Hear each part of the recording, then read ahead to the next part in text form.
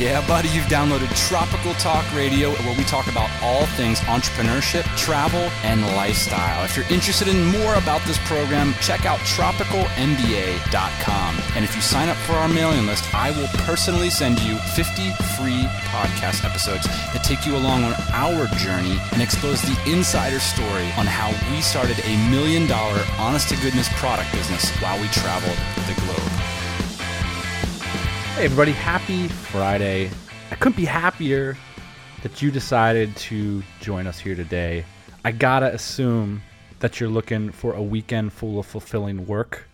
I gotta assume that you've made a conscious choice in your life to build things that are of true value to others, you know, to live a better life through that work. And I was thinking about some of this stuff, you know, on Thursday's Lifestyle Business Podcast, we talked about the attention economy. And I've really been thinking about, you know, what that means and how important not only it is for us earning the attention of others, and that's why I'm so thankful you're here, but the importance of deciding how we spend our attention.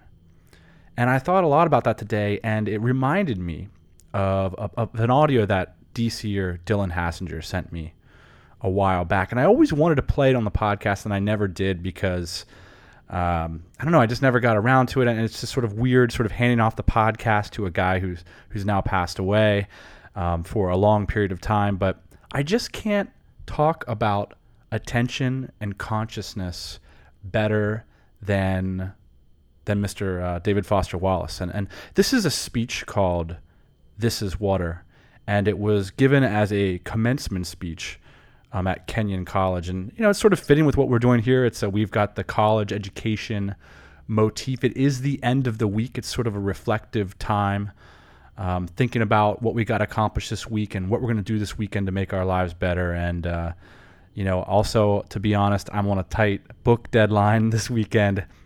And instead of waffling on to you guys, I wanted to play for you these thoughts by Mr. Wallace, and they're incredibly well formulated, incredibly well written, and I found them to be really thought inspiring.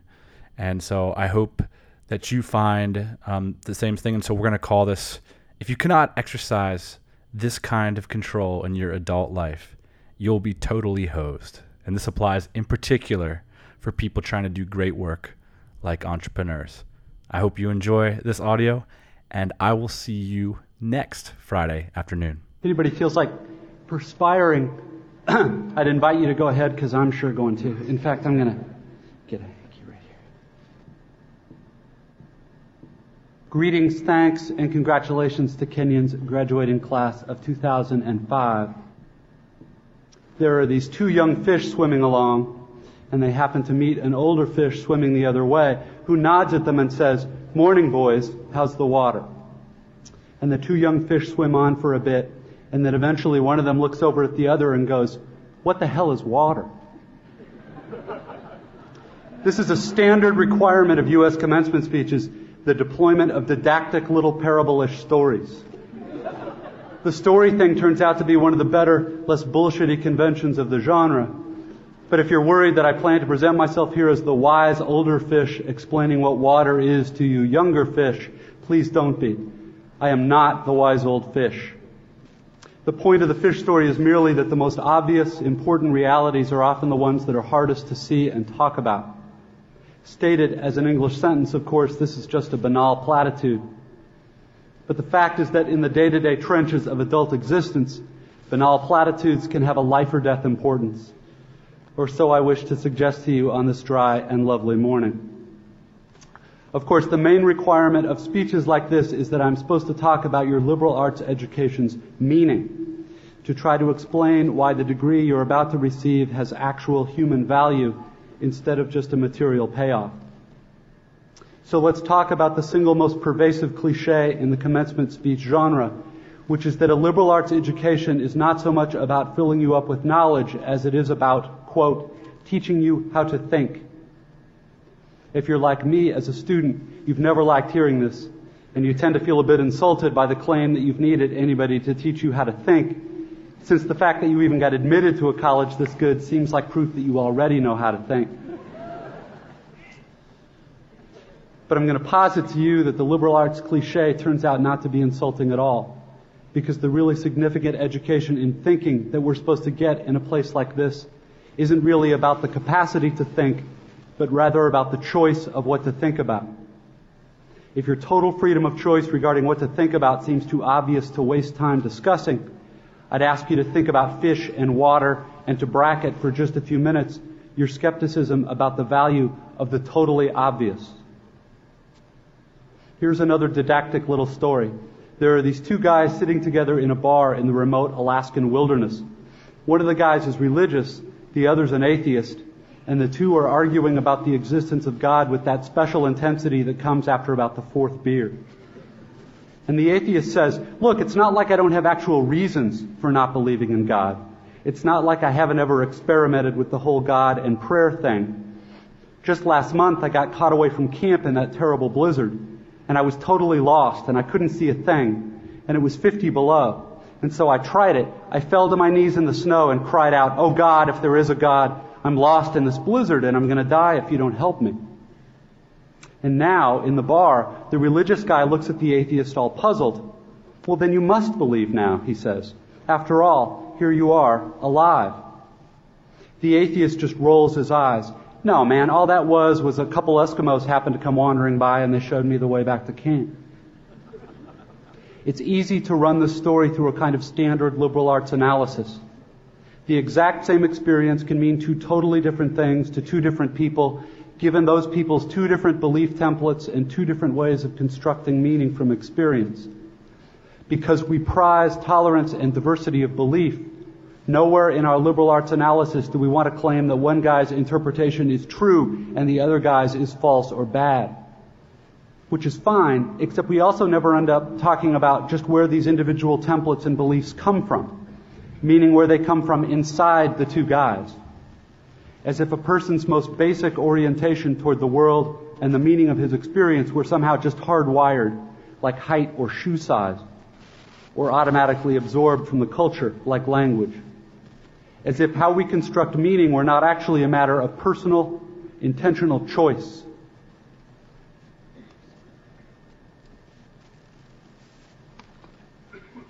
Plus, there's the matter of arrogance. The non-religious guy is so totally certain in his dismissal of the possibility that the passing Eskimos had anything to do with his prayer for help. True, there are plenty of religious people who seem arrogantly certain of their own interpretations too. They're probably even more repulsive than atheists, at least to most of us. But religious dogmatist's problem is exactly the same as the story's unbeliever: blind certainty. A close-mindedness that amounts to an imprisonment so total that the prisoner doesn't even know he's locked up. The point here is that I think this is one part of what teaching me how to think is really supposed to mean. To be just a little less arrogant. To have just a little critical awareness about myself and my certainties. Because a huge percentage of the stuff that I tend to be automatically certain of is, it turns out, totally wrong and deluded. I have learned this the hard way, as I predict you graduates will too. Here is just one example of the total wrongness of something I tend to be automatically sure of. Everything in my own immediate experience supports my deep belief that I am the absolute center of the universe. The realest, most vivid and important person in existence. We rarely talk about this sort of natural basic self-centeredness because it's so socially repulsive. But it's pretty much the same for all of us. It is our default setting, hardwired into our boards at birth. Think about it. There is no experience you have had that you are not at the absolute center of. The world as you experience it is there in front of you or behind you, to the left or right of you, on your TV or your monitor, and so on. Other people's thoughts and feelings have to be communicated to you somehow, but your own are so immediate, urgent, real. Please don't worry that I'm getting ready to lecture you about compassion or other directedness or all the so-called virtues. This is not a matter of virtue. It's a matter of my choosing to do the work of somehow altering or getting free of my natural, hardwired default setting, which is to be deeply and literally self-centered, and to see and interpret everything through this lens of self. People who can adjust their natural default setting this way are often described as being well adjusted, which I suggest to you is not an accidental term. Given the triumphant academic setting here, an obvious question is how much of this work of adjusting our default setting involves actual knowledge or intellect. This question gets very tricky. Probably the most dangerous thing about an academic education, at least in my own case, is that it enables my tendency to over-intellectualize stuff, to get lost in abstract arguments inside my head instead of simply paying attention to what's going on right in front of me, paying attention to what is going on inside me. As I'm sure you guys know by now, it is extremely difficult to stay alert and attentive instead of getting hypnotized by the constant monologue inside your own head. Maybe happening right now. 20 years after my own graduation, I have come gradually to understand that the liberal arts cliché about teaching you how to think is actually shorthand for a much deeper, more serious idea. Learning how to think really means learning how to exercise some control over how and what you think. It means being conscious and aware enough to choose what you pay attention to and to choose how you construct meaning from experience. Because if you cannot exercise this kind of choice in adult life, you will be totally hosed. Think of the old cliche about, quote, the mind being an excellent servant but a terrible master. This, like many cliches, so lame and unexciting on the surface, actually expresses a great and terrible truth. It is not the least bit coincidental that adults who commit suicide with firearms almost always shoot themselves in the head. They shoot the terrible master. And the truth is that most of these suicides are actually dead long before they pull the trigger. And I submit that this is what the real, no bullshit value of your liberal arts education is supposed to be about. How to keep from going through your comfortable, prosperous, respectable adult life dead, unconscious, a slave to your head and to your natural default setting of being uniquely, completely, imperially alone, day in and day out. That may sound like hyperbole or abstract nonsense. Let's get concrete. The plain fact is that you graduating seniors do not yet have any clue what day in, day out really means. There happen to be whole, large parts of adult American life that nobody talks about in commencement speeches. One such part involves boredom, routine, and petty frustration. The parents and older folks here will know all too well what I'm talking about. By way of example, let's say it's an average adult day and you get up in the morning, go to your challenging white-collar college graduate job, and you work hard for 8 or 10 hours, and at the end of the day you're tired and somewhat stressed, and all you want is to go home and have a good supper and maybe unwind for an hour and then hit the sack early, because of course you have to get up the next day and do it all again. But then you remember there's no food at home. You haven't had time to shop this week because of your challenging job. And so now, after work, you have to get in your car and drive to the supermarket. It's the end of a work day, and the traffic is apt to be very bad. So getting to the store takes way longer than it should. And when you finally get there, the supermarket is very crowded, because of course it's the time of day when all the other people with jobs also try to squeeze in some grocery shopping. And the store is hideously fluorescently lit and infused with soul-killing Muzak or corporate pop. And it's pretty much the last place you want to be. But you can't just get in and quickly out. You have to wander all over the huge, overlit store's confusing aisles to find the stuff you want. And you have to maneuver your junky cart through all these other tired, hurried people with carts, et cetera, cutting stuff out because it's a long ceremony. And eventually, you get all your supper supplies, except now it turns out there aren't enough checkout lanes open, even though it's the end of the day rush. So the checkout line is incredibly long, which is stupid and infuriating. But you can't take your frustration out on the frantic lady working the register, who is overworked at a job whose daily tedium and meaninglessness surpasses the imagination of any of us here at a prestigious college.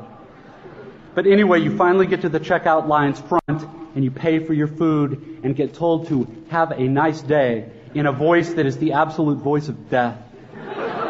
And then you have to take your creepy, flimsy plastic bags of groceries in your cart with the one crazy wheel that pulls maddeningly to the left all the way out through the crowded, bumpy, littery parking lot, and then you have to drive all the way home through slow, heavy, SUV-intensive rush hour traffic, et cetera, et cetera.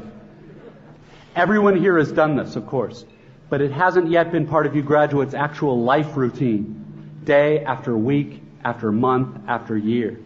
But it will be. And many more dreary, annoying, seemingly meaningless routines besides.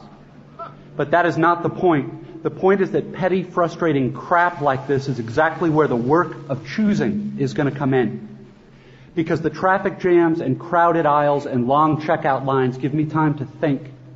And if I don't make a conscious decision about how to think and what to pay attention to, I'm going to be pissed and miserable every time I have to shop. Because my natural default setting is the certainty that situations like this are really all about me. About my hungriness and my fatigue and my desire to just get home. And it's going to seem for all the world like everybody else is just in my way. And who are all these people in my way? And look at how repulsive most of them are, and how stupid and cow-like and dead-eyed and non-human they seem in the checkout line. Or at how annoying and rude it is that people are talking loudly on cell phones in the middle of the line. And look at how deeply, personally unfair this is. Or, of course, if I'm in a more socially conscious liberal arts form of my default setting, I can spend time in the end-of-the-day traffic being disgusted about all the huge, stupid, lane-blocking SUVs and Hummers and V12 pickup trucks burning their wasteful, selfish 40-gallon tanks of gas. And I can dwell on the fact that the patriotic or religious bumper stickers always seem to be on the biggest, most disgustingly selfish vehicles, driven by the ugliest,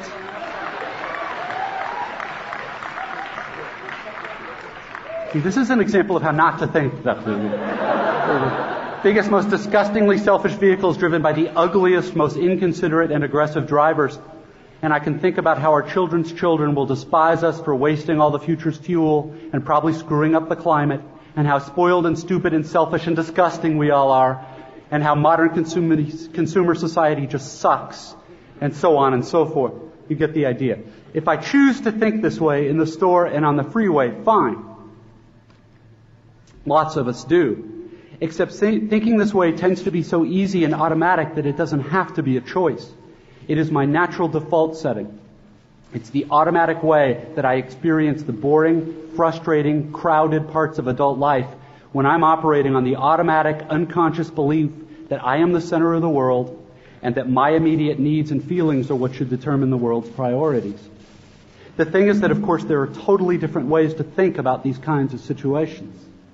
In this traffic, all these vehicles stuck and idling in my way, it's not impossible that some of these people in SUVs have been in horrible auto accidents in the past and now find driving so terrifying that their therapist has all but ordered them to get a huge, heavy SUV so they can feel safe enough to drive.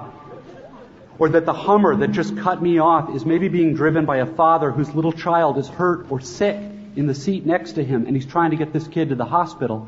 And he's in a way bigger, more legitimate hurry than I am. It is actually I who am in his way. Or I can choose to force myself to consider the likelihood that everyone else in the supermarket's checkout line is just as bored and frustrated as I am. And that some of these people probably have much harder, more tedious or painful lives than I do.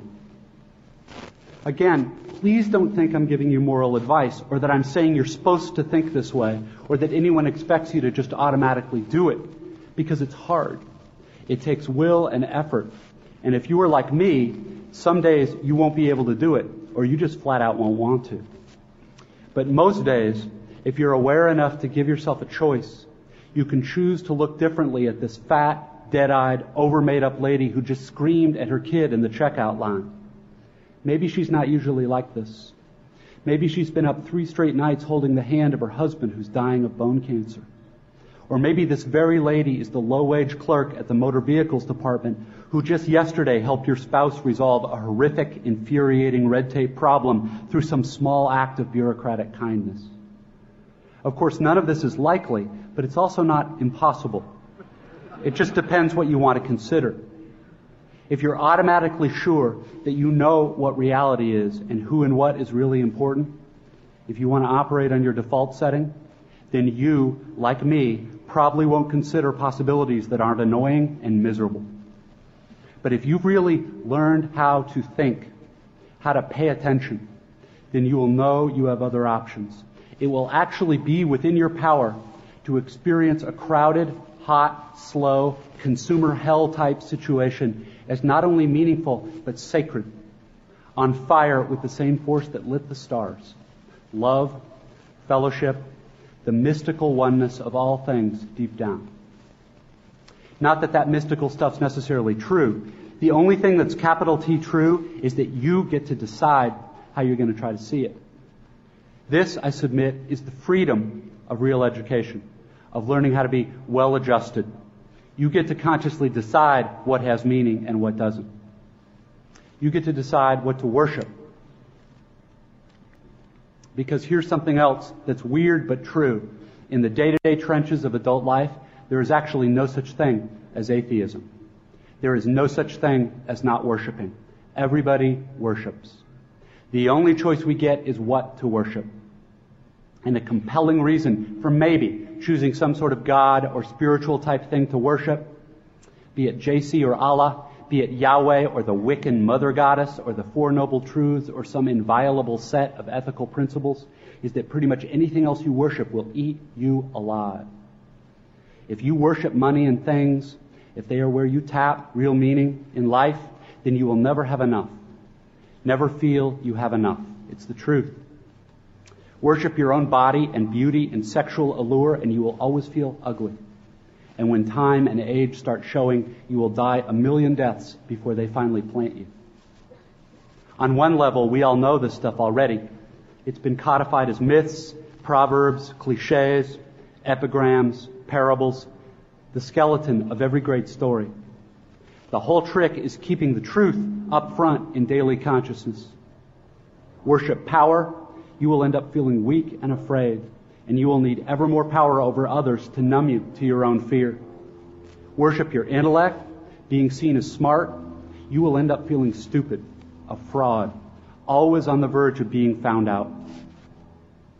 Look, the insidious thing about these forms of worship is not that they're evil or sinful. It is that they are unconscious. They are default settings. They're the kind of worship you just gradually slip into day after day, getting more and more selective about what you see and how you measure value without ever being fully aware that that's what you're doing. And the so-called real world will not discourage you from operating on your default settings, because the so-called real world of men and money and power hums merrily along on the fuel of fear and anger and frustration and craving and the worship of self. Our own present culture has harnessed these forces in ways that have yielded extraordinary wealth and comfort and personal freedom. The freedom all to be lords of our own tiny skull-sized kingdoms, alone at the center of all creation. This kind of freedom has much to recommend it. But of course there are all different kinds of freedom. And the kind that is most precious you will not hear much talked about much in the great outside world of wanting and achieving and displaying. The really important kind of freedom involves attention and awareness and discipline and being able truly to care about other people and to sacrifice for them over and over in myriad petty little unsexy ways every day. That is real freedom. That is being educated and understanding how to think. The alternative is unconsciousness, the default setting, the rat race, the constant gnawing sense of having had and lost some infinite thing. I know that this stuff probably doesn't sound fun and breezy or grandly inspirational the way a commencement speech is supposed to sound. What it is, as far as I can see, is the capital T truth with a whole lot of rhetorical niceties stripped away. You are, of course, free to think of it whatever you wish. But please don't just dismiss it as some finger-wagging Dr. Laura sermon. None of this stuff is really about morality or religion or dogma or big fancy questions of life after death. The capital T truth is about life before death. It is about the real value of a real education, which has almost nothing to do with knowledge and everything to do with simple awareness. Awareness of what is so real and essential, so hidden in plain sight all around us all the time, that we have to keep reminding ourselves over and over, this is water. This is water. It is unimaginably hard to do this, to stay conscious and alive in the adult world day in and day out. Which means yet another grand cliche turns out to be true. Your education really is the job of a lifetime, and it commences now. I wish you way more than luck.